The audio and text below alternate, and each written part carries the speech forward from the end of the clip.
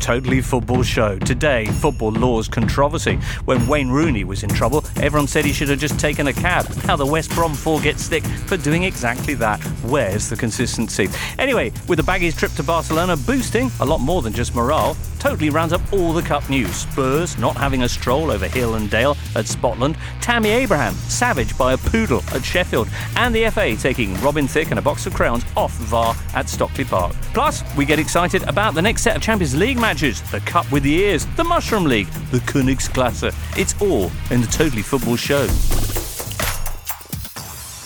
Hey everybody, welcome to this Totally Football Show. Many thanks to Caroline Barker for filling in last week. In the studio today, stealing hearts, it's Kelly Cates. Oh, hello. I thought you were pointing at Leroy then. I only came because I thought Caroline was still here. Stealing, I don't know what, Leroy, the next 60 minutes of your life, Leroy Rossignol. Good to be here, James. And the only thing that Rafa Honigstein's stolen is your Christmas pudding. Because it's stolen. Did you get that? Oh, yes. FA Cup, everybody. It's been a big week of FA Cup news. Sean says, and I think he speaks for a lot of listeners, not too long on VAR, please, because there was a bit of that. Mm-hmm. Let's talk instead then, because they were a bit short on surprises this weekend. Let's talk instead, Kelly, on Rochdale Spurs. Yes. Yes. Which was very exciting. Mm-hmm. I thought Spurs had done it until the last kick of the game, and then I think Rochdale deserved it. I can't believe they're bottom of League One, but we did 606 last night, and the Rochdale fans who were phoning up were saying, this isn't the team we've seen. We haven't seen this kind of application, this level of performance from them. This is a completely different Rochdale from the one that's got themselves into this predicament.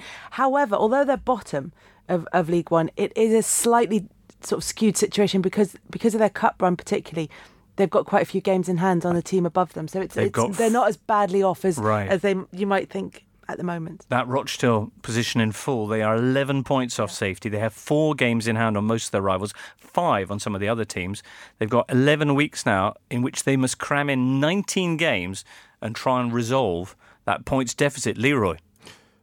Very difficult, even with the games in hand. Really? Oh, God, yeah. It is going to be tough for Keith. But with this morale-boosting performance and the cup run and thing... Yeah, that might make it worse, in all honesty. But look, it's a fantastic club. Keith's been doing a wonderful job there for quite a long time. I know he had a little spell at Barnsley before he went back to Rochdale. And you know, no matter what happens to that football club, they'll keep the manager and they'll keep developing players and playing the way that they play. But just coming back to the game, but obviously I thought it was really, really pleased that they got the equaliser because of the penalty incident. Now, a lot of people saying that Ali dived, and yes, he did dive, but it was a penalty as well. And people are saying, well, you know, he can't dive anymore. It's going to ruin his reputation. And I said, his reputation's already ruined. It's too late. But the problem with Dele Alli is, one day when he is fouled, he won't get a penalty. And it might be in the World Cup. And it might cost England getting through to the next round. So he's got to stop diving. And I hear all these pros saying, yeah, but it's part of the game. You've got to win a penalty. But it's always Dele Alli. And Dele got booked, I think, last week in the Premier League for diving. One day he's going to not dive and he's not going to get the penalty. And that's the only way he's going to learn. It's the only way Tottenham are going to learn.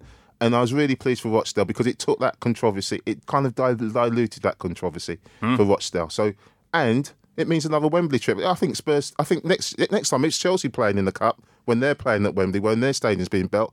Draw every game against the lower teams because it's fantastic. It's not just about the money, about Rochdale, Newport going to play at Wembley where they wouldn't get the opportunity to play in front of 80,000 people. So it's a wonderful story for Rochdale no matter what happens in the league. They've had a couple of trips to Wembley, though, Rochdale, haven't they? Yeah. They have had a couple of trips, but that group of players, not necessarily. Not that group of players, but the thing with Rochdale, Kelly, is they'll mostly take 3,000 fans. Yeah. You know, but to go to Wembley and play in front of 80,000 fans, it would have been like 20. We've been to those games, you know, the playoffs where there's 40,000, 20,000, 30,000, and the upper tiers are empty. But this is going to be a wonderful occasion for Rochdale, and it will never be replicated. Bingo. When's the replay going to happen, Leroy? Next week. Is it next week? It's next week. That Keith Hill is an attractive man. Keith's a good guy. Mm-hmm. He's a centre-half. It was horrible centre-half, you know, the one that kicks you and all that. But he's a real character, and he loves that football club. And I think they love him. As I said, he started at Rochdale, did brilliantly, went to Barnsley. I think it was less than a year he was there. Has gone back to Rochdale. Now, as I said, they'll take 3,000 people. This is a club. I know people saying they're bottom of League One, but they are, Leroy. It's not just people saying. I know that it's true, but you know what's interesting about that is that he said, "I knew when I signed this new longer contract that at some stage we'd be in a relegation battle, and it was likely that we would we'd be relegated in the time that of my contract." That's an extraordinary thing to say, because surely when you go into the negotiations, you say, "I'll make sure we stay in this league." I mean, that must be one of the first things. One of the first things you mentioned in the conversation between you and the... Moyes said? Yeah, he said we're going to be in a relegation battle. Oh, okay. Right. Very exciting. It went down to the wire, which made it all the more special that Jimmy McNulty was playing for Rochdale. No, Joseph Bradfield, saying, "Good to see Jimmy McNulty. No bunk alongside him. Perhaps an item for international break, which on-screen partners would form great on-field pairings and vice versa." I'm not sure even in an international break that's going to work, Joseph, but thanks for that. As for Spurs, Lucas Moura, good news? I like Lucas Moura. I think he's a good player, but they look unfit. A lot of those players haven't played. I mean, you look at the squad and you look at that side that they put out, and 11 changes. 11 changes. And they could do with another game. I know people are saying, look, it's not great, Spurs don't want another game, but look, Harry Kane's going to be on the bench, Dele Alli's going to be on the bench. But those players who haven't played, to get a game at Wembley next week, it looked like exactly what they needed. They don't want an under-23 game to try and get fit. They need a proper competitive football match. Some of them are unfit because they're coming back from injury as well, aren't they? Exactly, so it could be a good thing for Tottenham. Yeah. Well, Lucas Moura hadn't had a start in 274 days. Remarkable. Hot and cold kind of player. Lucas Moura? This was one of his hotter days, I felt. Well, against opposition that perhaps suited his talents. Fair point. Anyway, assuming whoever gets through that tie next Wednesday, that replay, will get Sheffield Wednesday or Swansea in the quarterfinals after they had a 0-0 that probably suits neither side, given that both managers said, can't we just do penalties? Carlos Carvalhal afterwards, Rafa, can you explain these comments? He says, it looks like that movie, Police Academy. Police Academy 1, Police Academy 2, and we think we're getting to Police Academy 3 in this moment because it's the third time. Well, I think what he's trying to say is there are too many replays, just as there had perhaps been one or too many Police Academy films. Right. At the end of that magnificent... How many were there in the end? 7, apparently. The answer was there were too many. Too many, okay. He also asked which dressing room to go to at Hillsborough because he used to be the manager. He's great, I love it. Hey, speaking of managers that are great and enjoy bands, Alan Pardew. Of course, there was all sorts of issues there at West Brom in the run-up to their cup game with Southampton, notably boardroom changes. And then the issues with the 4 players, Evans, Livermore, Barry, to everyone's surprise, and Buzz Myhill, who supposedly went off with a taxi in Barcelona. Can I just say, I was actually in the south of Spain at the weekend, and it is difficult to get taxis at a certain time of night. But they didn't find it hard. I kind of sympathise with them, especially the big ones they don't have. So if 4 people should have been okay, but with 5, it's a real trouble. What was the dynamic behind this? Because they went from a McDonald's drive-through. Had the driver left his vehicle there, or what? I don't know. So what you're saying, there's a reason they stole the taxis, because if there were 4 of them, they would have wanted the driver. Because there were 5, they wanted the drive. They needed the extra seat. Yep, there you go. So that condones it. Leroy. That's what their lawyers are arguing anyway. Leroy, let me ask you this. Where is Pardew's authority now at this delicate time for the Baggies if, after an incident, after they bring shame to this noble football club, he then just sticks them in the team anyway? Because he has no choice. But doesn't he? No, because he hasn't got Chris Brunt thinks of another. Oh, Claudio Jacob. Could they not have taken their place? Exactly what I said. He has no choice. Look, the senior players as well, who's relying on, by the way, to get them out of trouble. The biggest game of the season this week, coming up this weekend against Huddersfield. So he has absolutely no choice, James. But the point is with Alan, and I like Alan as a manager, you look at his record, he's won 7 of his last 51 Premier League games. Sorry, could you just say that again? He's won 7 of his last 51 Premier League games. Forget about the cab, forget about the hijinks by the players. His actual Premier League record just doesn't stand up. And when you look at that record, you think, well, are we surprised? Is it a shock? And that's no disrespect to Alan, but those are the facts. And he's got to win his 8th game in 52 on Saturday, else he's going to find it very difficult. And they're against Huddersfield. Against Huddersfield, who all of a sudden, by the way, who I thought were down with them, by the way, last week, have produced a performance on the front foot which I didn't think was in them. You know, against a Bournemouth side, who Eddie Howe just got the Manager of the Month award, they got on the front foot. They played how they should have been playing, because I thought they'd given up the way they were playing, dropping off and allowing teams to play, got on the front foot, pressed high up the pitch and showed some real spirit. And that's what West Brom have got to do. Is sometimes it's not just about putting two forwards up front and saying, right, we're going to play attractive attacking football. You've got to play with spirit, and West Brom have lacked that. I hear you. What a goal from Solomon Rondon, though. It was a consolation. Yeah. A consolation. A fantastic goal, but you know, you're 2-0 down and you get the consolation, and then a little bit unfortunate not to get the draw. But the FA Cup is not important to West Bromwich Albion. No disrespect, it's not important to West Bromwich Albion. The lads nicking a cab, whether there are 5 or 4 of them trying to get in a cab, is not important to West Bromwich Albion. What's important is performances on the pitch, and what they expected from Alan Pardew, it just hasn't happened. I see. Well, that's a huge game next weekend against Huddersfield. Let's talk a little bit about them. Of course, managed by your compatriot, David Wagner. They're fresh from a 2-0 defeat by Man United, which could have been 3-0 had it not been for that business with the thing. Mm-hmm. Fine, but we're talking about great goals. That breakaway goal, the Sanchez-Lukaku. Whew, eh? Beautiful. Yeah. I thought Huddersfield played again pretty well. I hear what you're saying, Leroy. I think it was almost a case of maybe slowing down in certain games, which then allowed them to be a bit more themselves in other games, realising that they just cannot play as intense a game every single week. And they started so well, and I think you're already seeing sort of energy levels dropping a little bit, and they kind of go down the table further and further, and they're still trying to really achieve success against the odds, because their wage bill and the individual quality on the pitch is really not comparable to most of the opposition they play every week. So it's amazing that they're still so well positioned in a way to survive, but I think might catch up with them, that kind of disadvantage that's just built into the system. They just don't have a team that really can realistically survive in the Premier League, I think. Is he enjoying himself? I think he's enjoying himself. The question is, he felt that out of loyalty he had to stay. He had big offers in Germany. When? In the summer. Oh. To go to Wolfsburg, for example. Mm-hmm. Wolfsburg, who are struggling, but according to the UEFA report on club football, have the 13th biggest wage bill in Europe, just behind Atletico and Spurs, and ahead of Inter. So not a big club in terms of crowd and history, but a huge financial powerhouse potentially. But no, he decided he couldn't leave Huddersfield. The question is, what happens if they do go down?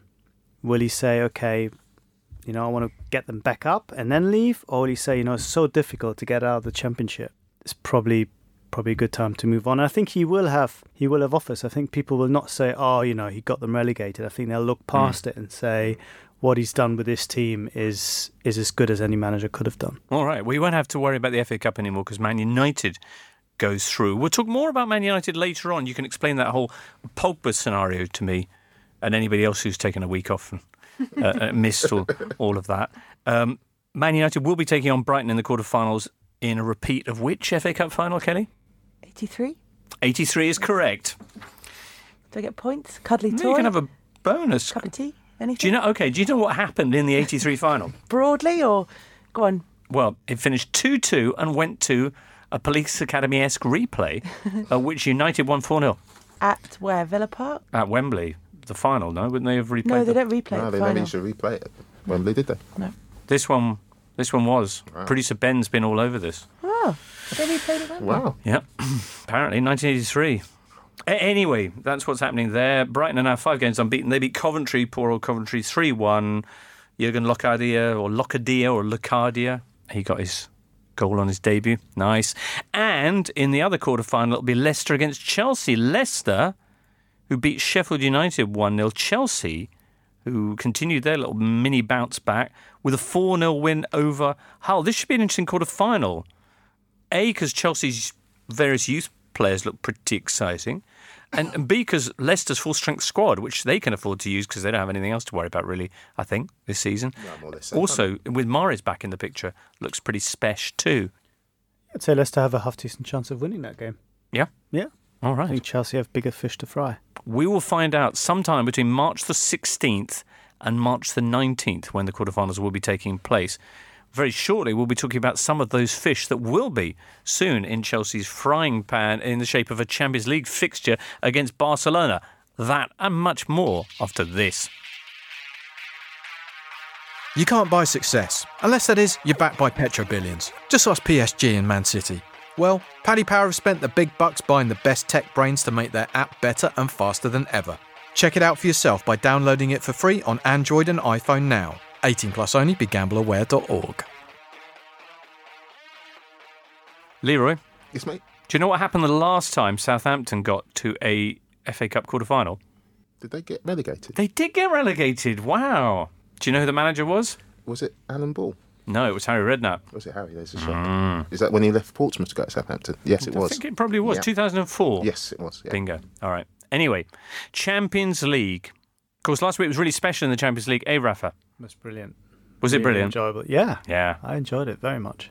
Let's see if this week lives up to some of those incredible performances, particularly from the Premier League sides.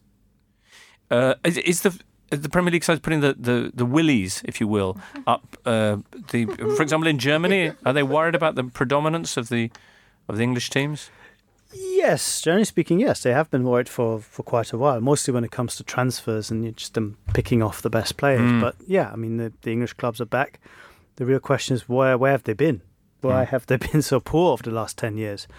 But yeah, you'd expect them, all of them with the possible exception of Chelsea.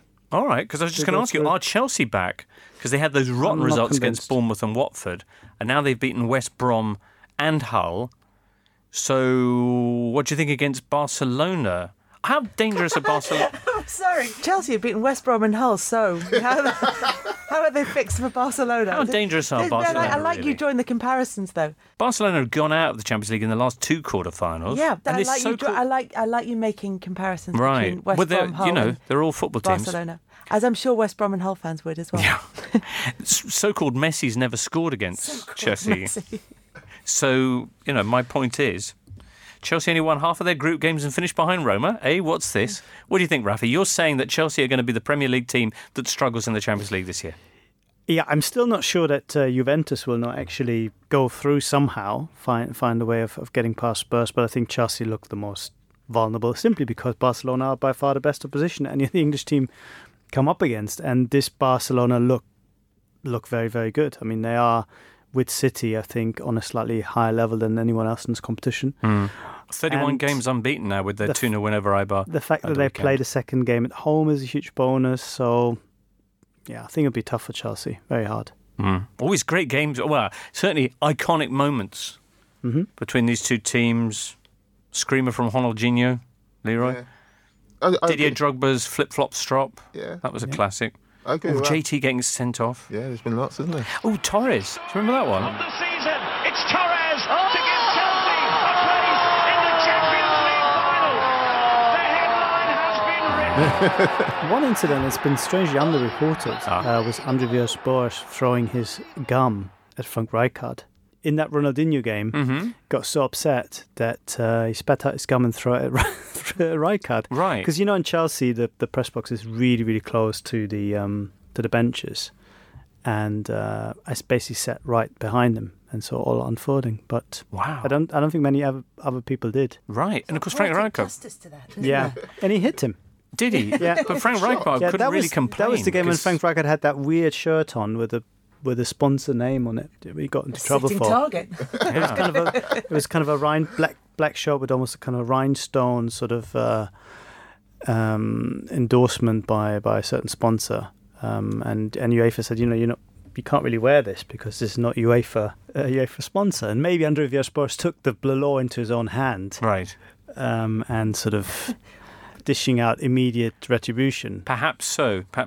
My point would be that Frank Rijkaard can't complain about being spat at. Any people expectorating in his direction, because, of course, World Cup.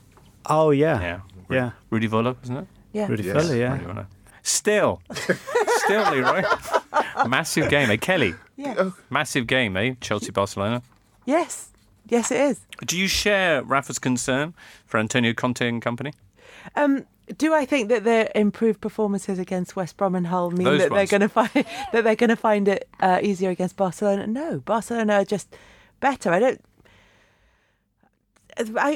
don't know. Are you expecting me to put the Chelsea point of view here? No, I'm just curious to know what you think. And Conte doesn't have a particularly good record in the Champions League, doesn't have a particularly good record in cup competitions generally. I don't think anything points statistically towards Chelsea getting a result against Barcelona over this. Fair enough. I'll move on then, Leroy, to the other Premier League side who are in action. Can I talk about Chelsea? Go on then. Conte, if he's learned from the big games he's played this season when he's got all negative and gone 5 in midfield, right? Chelsea won the title playing 3-4-3 last season. Bakayoko's taken has been diverted out of the team, which is a positive. Now you look at Chelsea's team, by the way: Hazard, Willian, Morata's fit, Conte, Drinkwater, won the Premier League title.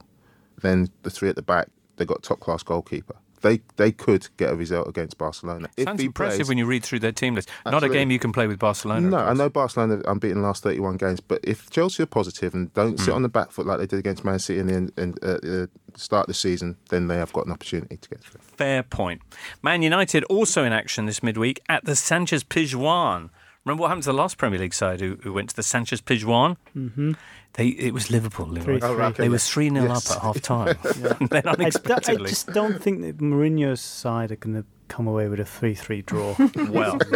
Well, we were keen to find out what kind of Sevilla awaits Man United, particularly as they've, of course, fired rather ruthlessly manager Eduardo Berizzo a week after he returned from cancer surgery since that Liverpool tie, and replaced him with Vincenzo Montella, who had a somewhat shaky start.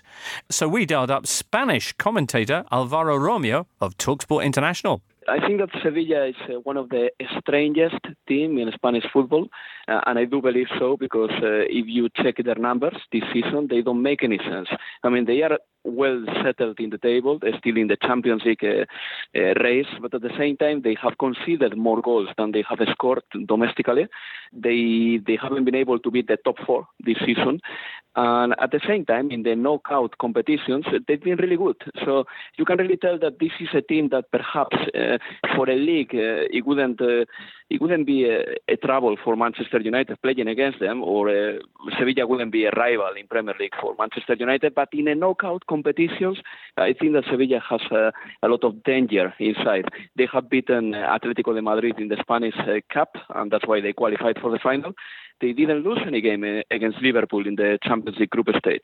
And under Montella, they have improved quite a lot. In fact, Montella has something like a 60% victory ratio as a Sevilla manager, which is quite good considering that he inherited a team in which few players weren't very happy with the manager, in which a few players seem to be lost for Sevilla, and probably the most obvious case was the Steven Nchonchi one.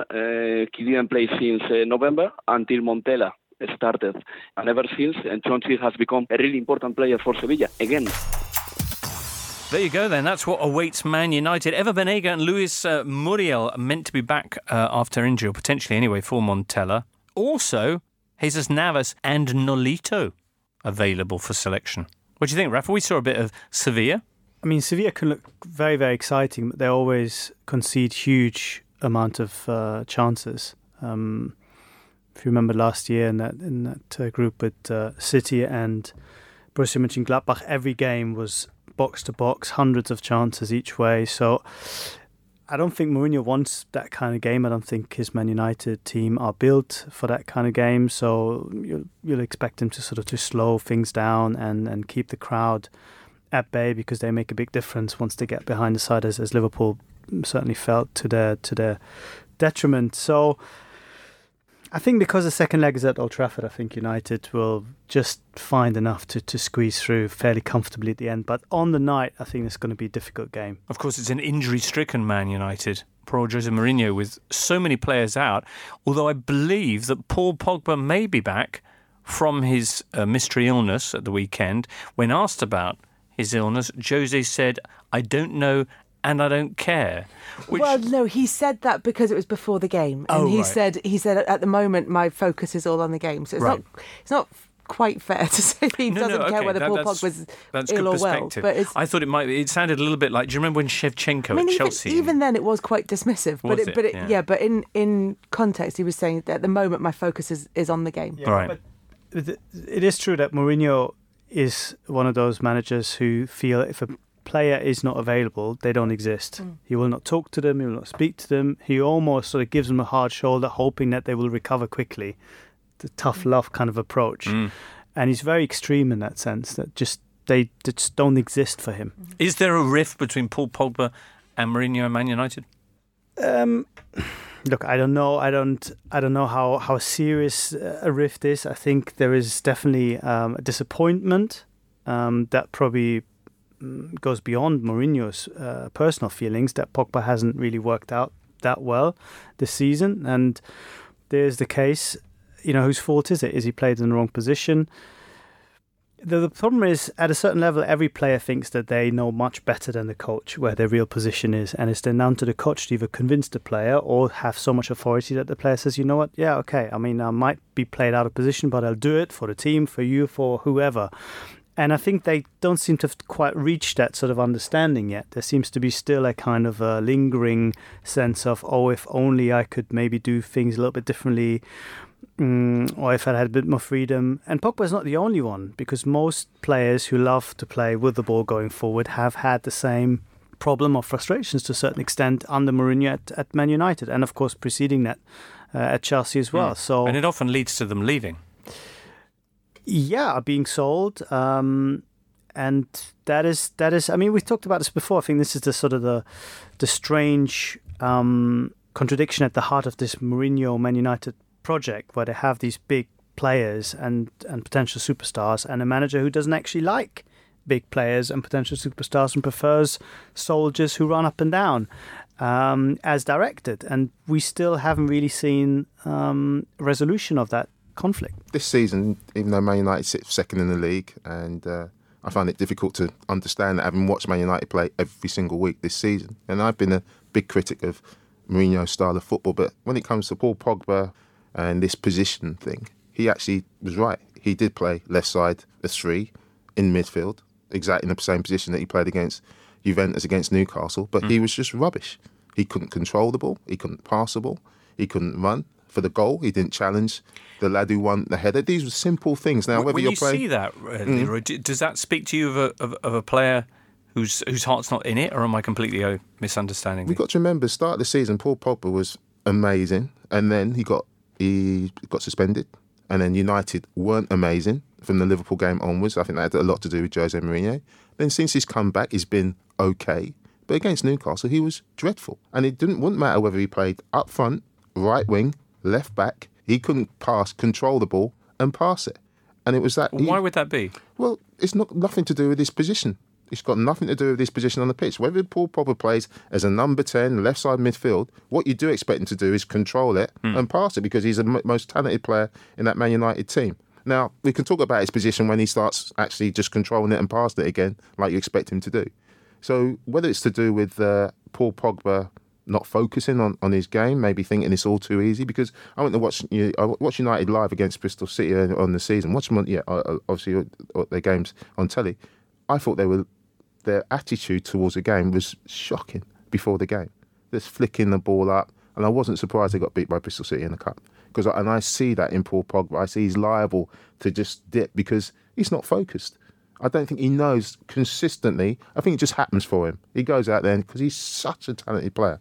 That's why they pay so much money for him. But I think at times he will have a terrible game because he doesn't know how to properly 100% prepare for every single game. And I think that's what might frustrate Mourinho, because he's got the most talented player the United have had in many, many years. And that should never happen at Newcastle, where a player, if I was going to give him a mark out of 10, I'd give him 3. He was that bad. You don't say that about Hazard. You don't say that about Mo Salah. You don't say that about De Bruyne. This guy is as talented as all of those players, and that shouldn't be happening. Mic drop. Yeah, I enjoyed that. Paul, if you're listening, get in touch. We're reaching out to you here. Just to add to that, I mean, it's not necessarily so much about his position of where he is on the pitch, but what he's supposed to do. he's supposed to do a lot of stuff, I think, that he doesn't enjoy doing and perhaps not very good at doing. Isn't that what work protecting a back. Not for you, Kelly. Just having a job. Honestly, I watched Man United weekend. Paul Pogba isn't asked to sit in front of the back four. Oh, he did against Arsenal, where he was unbelievably bad. When they lose the ball, he's expected to get back in the position. But when United get possession of the ball, Paul Pogba is given, all season has been given licence. He pops up all over the place, by the way. And the problem is... But isn't that exactly Mourinho's issue? That he doesn't want them to do that? I would say one thing for Paul Pogba is, like, you remember when he first went to Man United and he said, I want Michael Carrick to play because he knows Michael Carrick will give stability. The one player who, it's not Sanchez it causes a problem, it's when Juan Mata doesn't play. Because what Mata does, he starts off on that right-hand position. Paul Pogba goes running off and Mata just goes and sits in behind and gets on the ball, and they keep the ball much better. So when Paul Pogba plays, I honestly, I think Mourinho, you're right about certain players, but with Paul Pogba, I think Mourinho says, go and play. But when you lose the ball, I just want to get back in that position. But when we've got the ball, you go and make things happen. I really do believe he's given that licence. And I don't know what else Mourinho is supposed to do with a player of that talent. What else he's supposed to say to him? Because he certainly had that licence against Newcastle. But honestly, I watched the game again. He couldn't control it. He couldn't pass it. He didn't want to challenge for anything. And he got taken off. He's got to just buck up his ideas. You're listening to the Totally Football Show with James Richardson. Well, still to come on your Super Tour Away Totally Football Show, we're going to be talking about the other Champions League clashes, asking Rafa whether Bayern Munich could be the Dunkelsfeld of this year's competition. Sorry, Leroy? What's that mean, Dunkelsfeld? Dark horses. Oh, right, okay. Yeah. And very well. What would the German phrase be? There's no animal phrase I can think of. I could just say. What does Dunkelsfeld mean? Außenseiter, you'd say. Probably outsider. Yeah. That just literally means outsider. Though. Yeah. What about Dunkelsfeld? What does that actually mean? No, it means dark horse. Bingo. Excellent. All right now, Kevin Robinson, Ben Joyce, Neil Stevenson. Who are these people? Why? They're the big winners in last Friday's Totally Football Facebook quiz, of course. Kev won a goodie bag that may or may not contain a Call of Duty scented candle. Wow. Ben won a signed copy of your book, Bring the Noise, Rafa. And Neil only went and got himself a Fiorentina 2016-17 home shirt. And purple's not even his colour. If you would like to share in amazing prizes like that kind of thing, then get yourself over to facebook.com/The Totally Football Show sometime before or on and around 12:30 GMT on Friday. I don't know what the prizes are yet, but we'll let you know about those on Thursday when we'll be joined by James Horncastle, Julian Laurent, and one Pat Nevin, which just happens to be the lineup for our upcoming Dublin show, which is at Dublin's Vicar Street in March, and Ticketmaster.ie is where you can get your hands on the remaining tickets. There's less than half of the tickets are available. Kelly, you know Pat really well. Have you ever heard him DJ? I've never heard him DJ, right. But I have worked with him on various occasions and spent the evening in the bar with a group of people where Pat just tells the best stories. You need to get him on the time he met Morrissey. The time he met Morrissey? The time he met Morrissey, because that's a great story. All right, any others? I won't spoil them for you, because you need Pat to tell them. Well, but you need to get yourself a ticket to Dublin, the Vicar Street in March. Yeah. You're not going to come me. No, you can come if you want. I think we invited you anyway, but you couldn't come. Did you? Maybe not. Anyway. Maybe not. Anyway, what? That's amazing, Kelly. I'm really looking forward to him telling us that story. Him and Moz. Yeah. Yeah. Hey, speaking of people who you know quite well, go are you familiar with this bloke? He's just taken over of Miami FC. Paul Dalglish. Yes, I am familiar with his work, yes. Okay. Now, this is interesting. He was previously the boss at the Austin Aztec Ottawa Fury. Or are those two different clubs? No, they're two different clubs. Definitely, right, okay. Definitely two different clubs. That's impressive. He commuted from Canada to Austin. This is your brother? Yes, it is my brother. Brilliant. Okay, excellent. Amazing. He's just taken over from Alessandro Nesta. This is the good news at Miami FC. That's the team in Miami that's not owned by David Beckham, but does actually have a stadium and stuff. But is owned by Paolo Maldini. Yes. Which I would argue is possibly more impressive than Beckham. Yeah, I'd go along with that. Beckham or Maldini? Rafa? Come on. Okay. Leroy? Question. Maldini. Okay. The problem is, though, as you're probably aware, that you say this, but North American Soccer League, which Miami FC is part of, is currently in limbo because they've sued US Soccer. US Soccer want to make them the third tier rather than the second, basically relegate an entire division. I love American sports. They say they don't have relegation, but yes, they do. They'll relegate your entire division. Yeah, that's how powerful they are. Damn. Anyway, they're going to build a wall around all the grounds. And other stuff. They've just pushed the season back to August while things rumble on, apparently. Which is dreadful because, Paul and his family are spending the time on the beach in Miami. Yeah, the fact that they've delayed the season over the summer is just awful for them. Rotten. And what they're going to do with their time. Do they need a press officer? They do actually need someone to handle the PR around this, don't they? Yeah, that's true, actually. Football League news. The Totally Football League show is coming up this Tuesday, in which Ian McIntosh and the gang will be discussing the Old Farm derby. Also, Fulham's win at Villa, ending Villa's 7-game winning run, Leroy?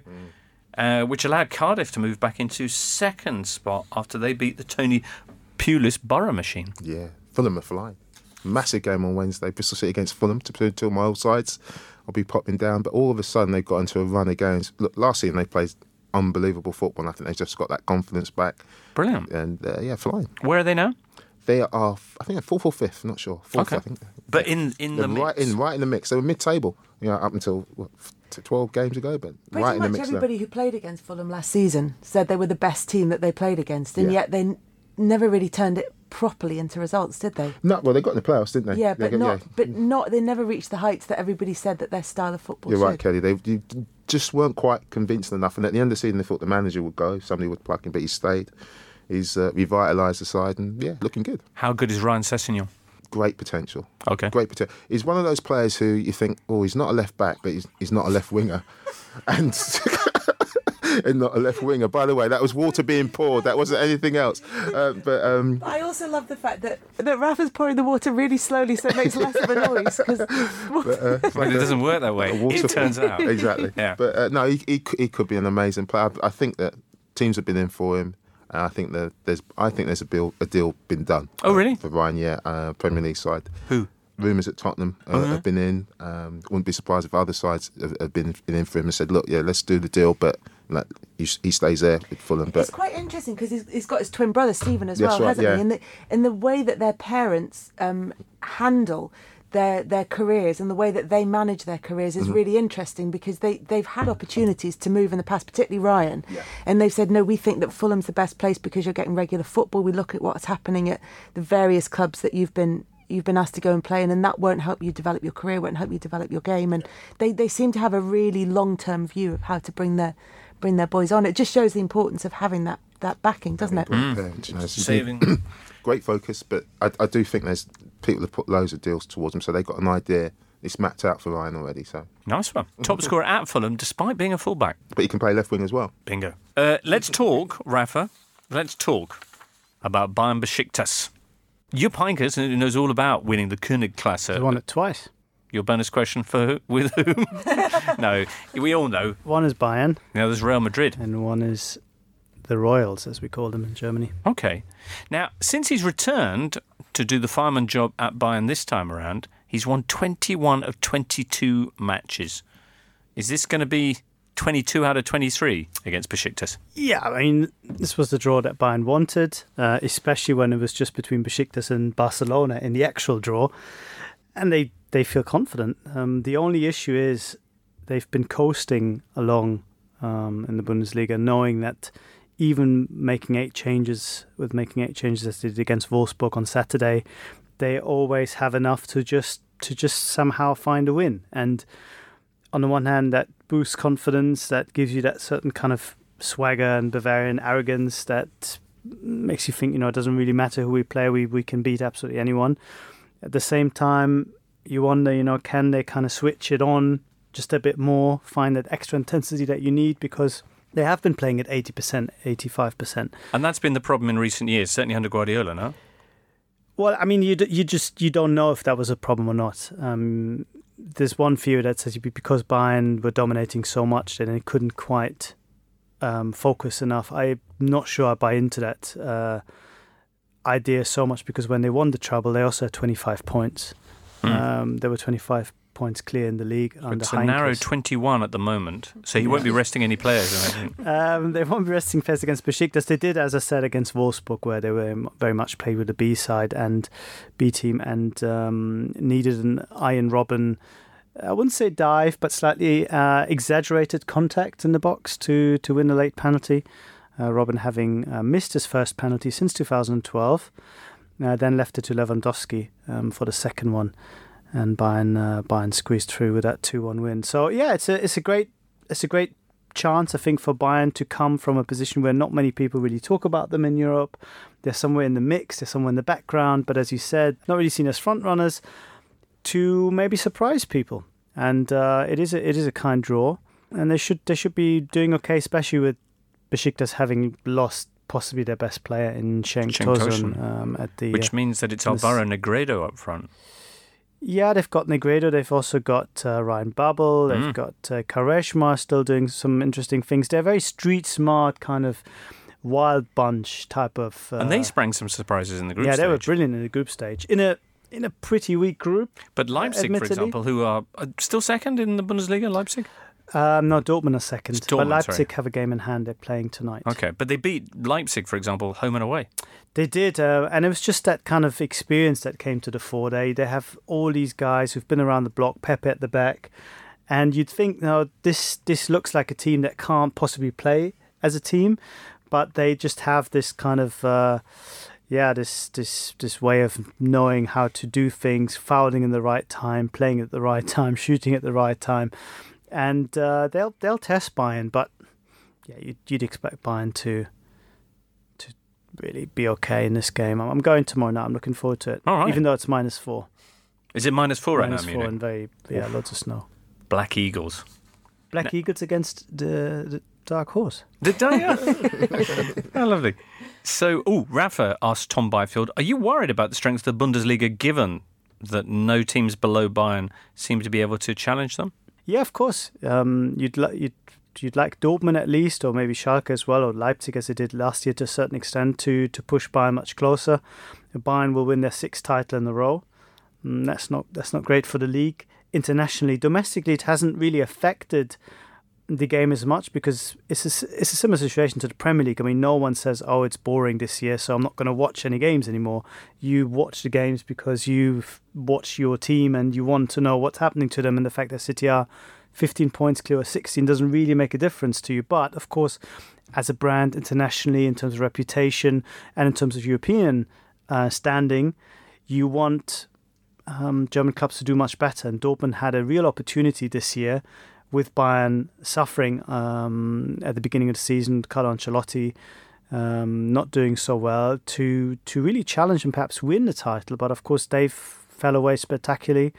And things have completely turned around with Heinkes taking over and just reproducing the old order. So, yes, I hope that Dortmund and Schalke and perhaps even Leipzig will be in a better position. But it's hard to see past Bayern because they are the only side at the moment who can say no to players leaving.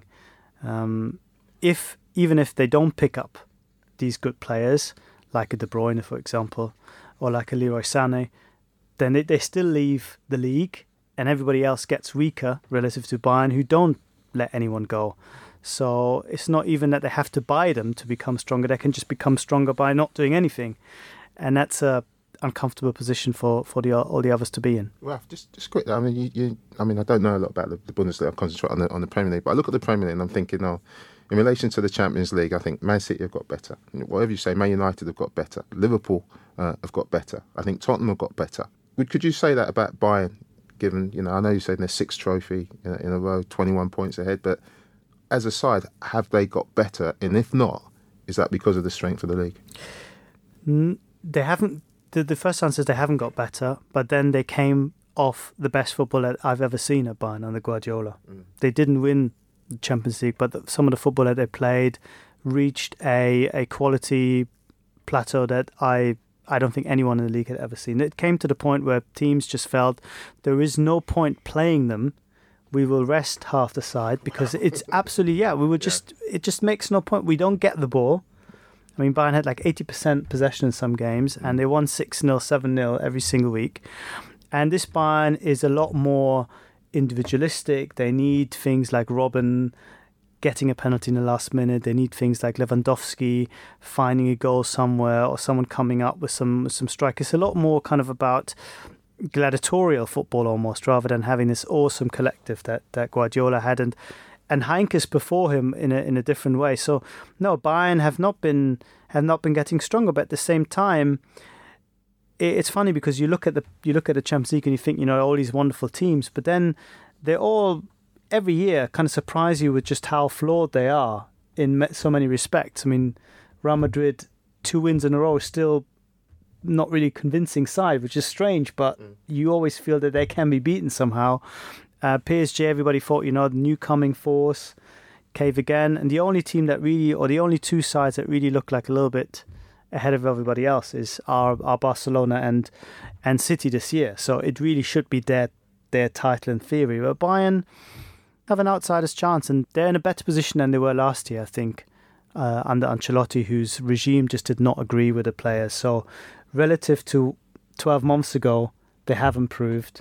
Relative to the Guardiola years, they certainly haven't. One last Bundesliga-related question now. Luke Cooper says, curious to hear your opinion on why Conte was so keen to send Batshuayi packing. I'm curious to hear as well. Did he score against Borussia Mönchengladbach? He did not, and that was a big surprise because he'd scored every single game before. Yeah, so 5 in 3 leading up to that. Yeah, correct, including 2 against Atalanta. And he's looked wonderful, and okay, it helps if you are very attacking as Dortmund. Now they play now with Götze, Reus, Batshuayi and Schürrle, sometimes Pulisic, so 4 real attacking players, pretty attacking fullbacks. I think you get... you're surrounded by players a lot more than you are when you're at Chelsea, when there's you, and then there's Hazard, and there's often 30 metres of green space behind you. And I think Batshuayi isn't perhaps really designed for that kind of game with your back to goal and laying it off. He did it well enough on a horrific pitch last night against Gladbach, where 1 or 2 situations were like that, where he had to hold up the ball, and his link-up play was pretty good.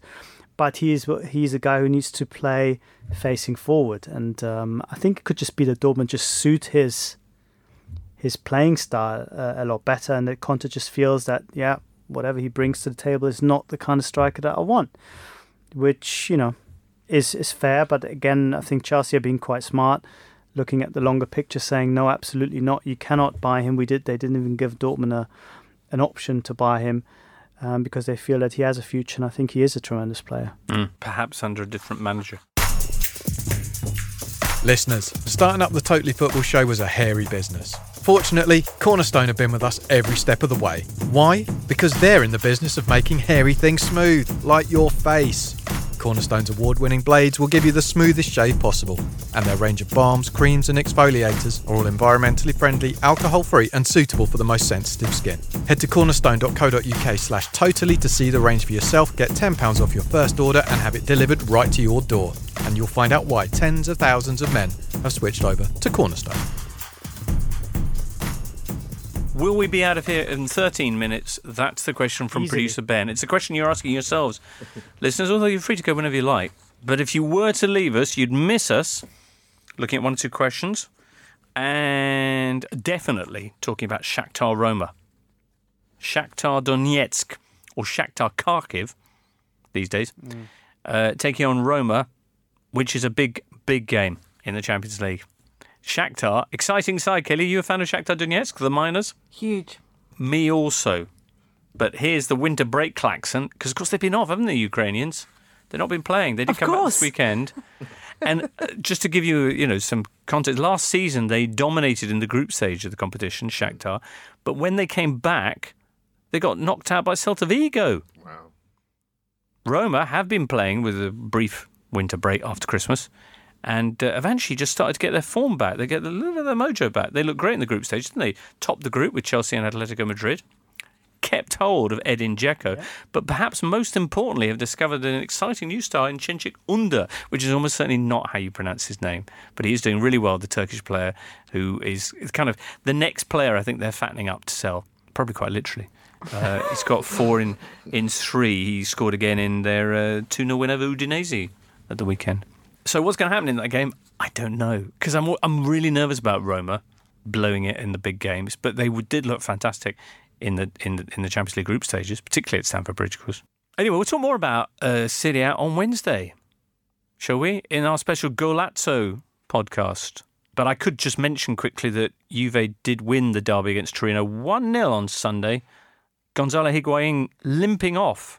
They reckon he should be fine for the return leg at Wembley with Spurs. Benevento got their 3rd win of the season. Ollie Scott says, will Gennaro Gattuso, Ringio, will he start getting credit for what he's doing in Milan soon? Wait, you'd say, Kelly, that he does. Do you know what he's doing at Milan? Go on. They haven't been defeated since December. Mm-hmm. They were the big success story of the Italian clubs in the Europa League last Thursday, 3-0 over Ludogorets. And they had another victory on Sunday. They beat Sampdoria in a pretty entertaining 1-0 victory at San Siro. They've moved up to 6th. They're 7 points off the top 4. But I wouldn't rule out them overtaking Inter, their neighbours, who are that side in the top 4, 7 points ahead of them, but having a rotten run of form. I think it's 1 win in 11. 12, actually, Inter. I am very much enjoying Gattuso's quite robust style of management, though. Very much enjoying that. Yeah. Well, yeah, as a player, so a manager, well, quite, very much. Yeah. Very vocal there. The problem and is... Physical. And physical. And physical. That was the clip of him smacking his player around the head. And Where? all very, do you remember in the World Cup? And not in a friendly way. No. Do you remember in the World Cup in Germany when he went up and grabbed Marcello Lippi by the throat? Yeah. It's not the first thing I'd think to do with Marcello Lippi. And got away with it most brilliantly. What is the first thing? Salute him. All right. Shake him by the hand. Don't get lippy with me. Yeah. Exactly. Thank you, Leroy. So anyway, here's the bad news vis-a-vis Milan. Right. Corriere della Sera reporting there's been a lot of question marks over Jung-Hung Lee, who's the man who basically took over with a lot of an asset. Wait, not his own money, basically. He had to borrow a lot of money off some, what would you call them? Loan sharks? What's a nice name for loan? Money lender. Yeah, that kind of thing. A vulture fund, I think I've heard of it. But he's basically a fund. Yeah. And the money's due back in. Now it turns out that even the money that he was supposed to bring to it, he doesn't have, because he's, according to Corriere della Sera, he's bankrupt, and the Chinese authorities are putting all his assets up for auction to pay off the creditors. What this means for Milan, who knows? But it doesn't sound good, does it? Anyway, what does sound good, Leroy, is some questions from listeners. Just reaching into the bulging postbag now. Paul Scholes is my hero says, if Zidane goes, what Premier League side will want to take a punt on him? Oh, I'm West thinking. Brom? You're still thinking, where are there going to be The one changes? that popped into mind was Chelsea. I Chelsea thought- always look for that type. Yes. Ex-Real Madrid, ex-Barcelona. That's the sort of It would be a fit, but then it depends on where the job. So that if Conte does go at the end of the season, then there would be a space there. There may also be a space at Arsenal. Well, Man United want an antidote. Mourinho. But he's just signed a new deal. I know, but that doesn't mean a lot. No. Oh, I love speculation like this. But- Were you suggesting Arsenal? I wasn't as realistically suggesting Arsenal, but you asked us to speculate, so I That's true. speculated. Yeah. And I looked at where there were potentially going to be spaces, and I created a Zidane-shaped hole. All right, okay. Of course, It Sai sounds all Ram. kinds of wrong, doesn't it? Sai Ram says, what are the chances for Jogi Löw replacing Zidane at Real or Heinkes at Bayern Munich at the end of this summer's World Cup, Rafa? Well, the assumption that the German FA work under is that Löw will stay until 2020. Wow. Of course, if he wins the World Cup again, you'd think, does it really make sense to kind of just drag this out for 2 years? At the same time, if they have a really bad World Cup, would there be pressure on Germany appointing someone else? I'm not 100% sure that Löw himself knows whether he wants to go, A, this summer, and B, into a club football situation where you almost cannot win. I mean, you saw Zidane talking about how tiring and exhausting it is to coach Real Madrid. You've won 2 Champions Leagues and you're still on the edge of being dismissed. What's Love done at You were going to sing For you. what to do it. Yeah.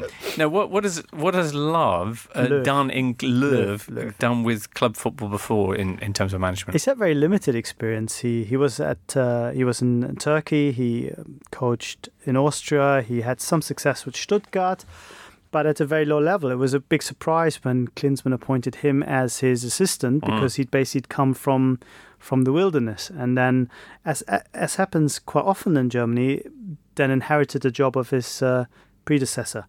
But I'm not sure he wants that daily grind of coaching every single day, especially if you're talking about Real Madrid or even Bayern to a certain extent, where you cannot win even if you are winning. Exactly. You are Lou, short. you've been an international manager and a club manager. You know all about that daily grind. Well, not quite to that level. Right. But Your Sierra Leone experience is amazing. Yeah, he wouldn't have survived that. Joachim wouldn't have survived That was when you talk about the daily grind. But when you were trekking across half of Africa in a borrowed car, in a van, in a plane, trains, planes, and automobiles. You were probably wishing for the daily grind, well, weren't you? when the authorities said it was going to take 6 hours, and it took like 26 hours, you know that you're not going to be told the truth too often. Didn't you refuse to get on the plane? No, they didn't book our flight back because they'd taken all the money, so we had to go and get our ticket before the game in Mali. So myself and Paul Mortimer, kind of on the Friday evening, went into the town centre of Mali to buy our tickets. We could only get tickets to Paris. That was before the game because they didn't have our tickets. The money had gone.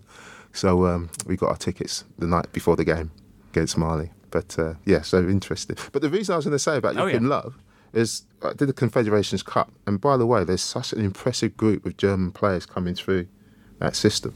None of the senior players went to that. They were incredible. Rudiger was part of that group of players. So I would suggest that on the horizon there's another very, very good German side, and I think he looks really enthused. You know, sometimes you see international managers and you think, oh yeah, their time's up. But he looked really enthused about that group of players at last year's Confederations Cup. So it'll be interesting to see how many of those are in the World Cup squad and where they want to go. So it's going to take a big offer. I mean, this is a dream job because you do very little. No disrespect.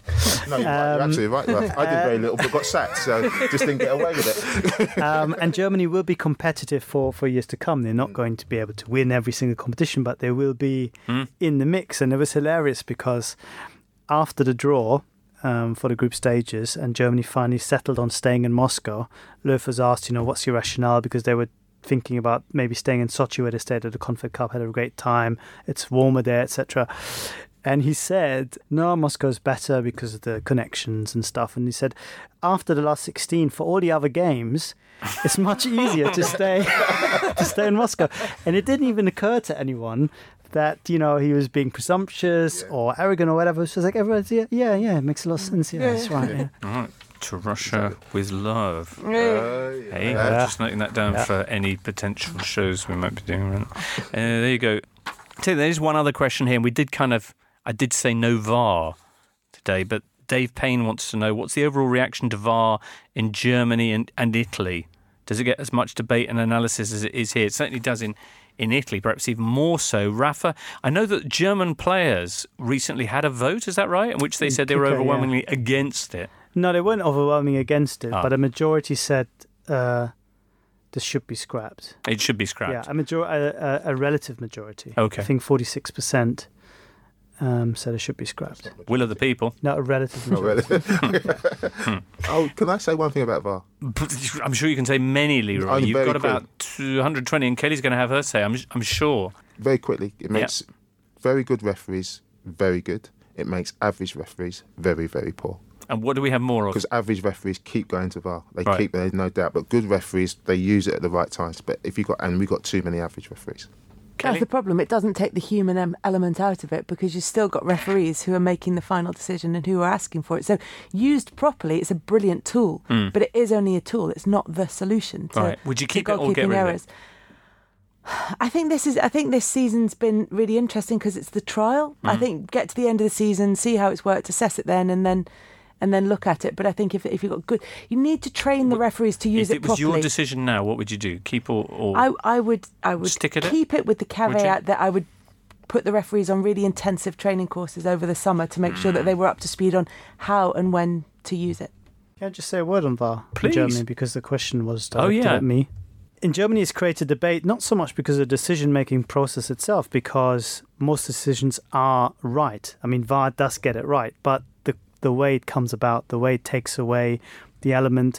Even on Saturday, there was a game where Stuttgart scored, and it took like 62 seconds before half the stadium stopped celebrating, etc. And people think, okay, yes, we get more justice or more fairness, but is the price that we're paying for it not too high? Absolutely. It's a trade-off between the emotion of the game, the excitement and the adrenaline of the game, and the absolute correctness of results. And I think football is more about the former than the latter. But it's not that it takes away the emotions, because now you have extra emotions of celebrating and being angry because your goal's being taken away from you. You can have all that after the game anyway. Can I ask a question? It's the rhythm, I think, that's more... Kelly with a question. Yes. How do they communicate it to people in the ground in Germany? How does that work? Not nearly well enough, because there is nothing on the screens. Yeah. They've only just started doing properly on television. Even television viewers sometimes have problems understanding what was going on. Well, that's what happened the other day. We had the wiggly lines, isn't it? That's been another issue. Just the lack of transparency I think is a big issue. If they had the communication on air, for example, I think people would find it much easier to just follow the people at Stockley Park. That's fine for televised games, but if you're in the ground, that doesn't help. No, but you could just go live. Premier League ground has a you could just go live. VAR for many hours after on the this. mic. One day, because they're mic'd up anyway. Yeah. So half the ground would say it was a dive, the other half would say it wasn't. But that's like any decision. Anyway, listeners, while they're discussing VAR, let's get the odds from Paddy Power with Ian McIntosh. Thanks, James. I'm on the line with Amy Jones from Paddy Power. Amy, how are you? I'm great. How are you doing? I'm very, very good. Thank you very much for asking. Big weekend of FA Cup action. Who's favourites now after all of that? Yeah, so there obviously wasn't many huge shocks other than Tottenham yesterday messing it up for everybody. But the favourites now are still Man City, probably unsurprisingly. But the second favourites before the weekend were Tottenham, and now it's Man United. They're 10-3, City are 7-4. Talking of the outsiders, though, I mean, what could I get for something a little wild? Say Sheffield Wednesday winning the cup. So you get 100-1 for that. It's obviously a lot more unlikely. But, if there's any competition, I think, where that's going to happen, it would be the FA Cup. So exactly. Well, that seems about fair. Now, turning our attentions to European football, Manchester United step up to the plate against Sevilla. What are the odds on United doing something crazy like scoring 4? So it's 14-1 for him to score 4 goals, which, like you say, it will probably be a little bit crazy. And I think the pressure is really on for him to get a big win after, obviously, City and Liverpool's amazing results last week. And they're not favourites, they're not necessarily fancied for it. So it should be interesting to see whether they can pull 4 goals out somewhere. Yeah, I reckon they'll sneak through on that one. But the team you'd worry about, if, you're worried about English teams in Europe, would be Chelsea. They're up against Barcelona. That's going to be very tough, isn't it? Especially in their form. Oh, yeah, massively. And obviously, they had a good result against Hull, but they've not been doing so well in the league, Chelsea. So they're 17-2 to concede 4 against Barcelona. Let's not forget Arsenal, of course. They're still plugging away in the Europa League. Any chance of that happening? Well, the second favourites, the 7-2, and I think it'll be interesting to see whether Wenger just now focuses everything on trying to secure that trophy, because it looks as though top 4's pretty much gone, doesn't it? You can find out those odds and the more. other thing about VAR. PaddyPower.com. 18 plus only, begambleaware.org. And when the fun stops, stop. Anyway, that's it for today's Totally Football show. Many thanks to Leroy Rosenia. Bye-bye. Thanks, James. Raphael Honigstein. Thank you. And Kelly Cates. Thank you, James. No, thank you for being with us, Kelly. Especially at such short notice, eh? I did get the fright of my life on Twitter last night. Yeah. I mean, I'm exaggerating, but no, it's happened to us started. Good. Listeners, don't forget that we are back on Wednesday with Go Out. So Ian's here on Tuesday with the Football League show, and we'll be back with Totally Football show on Thursday. Do join us for one or all of those productions and have yourselves a great time in the meantime. Bye. The Totally Football Show is a Muddy Knees Media production. For sales and advertising, email sales@muddykneesmedia.com.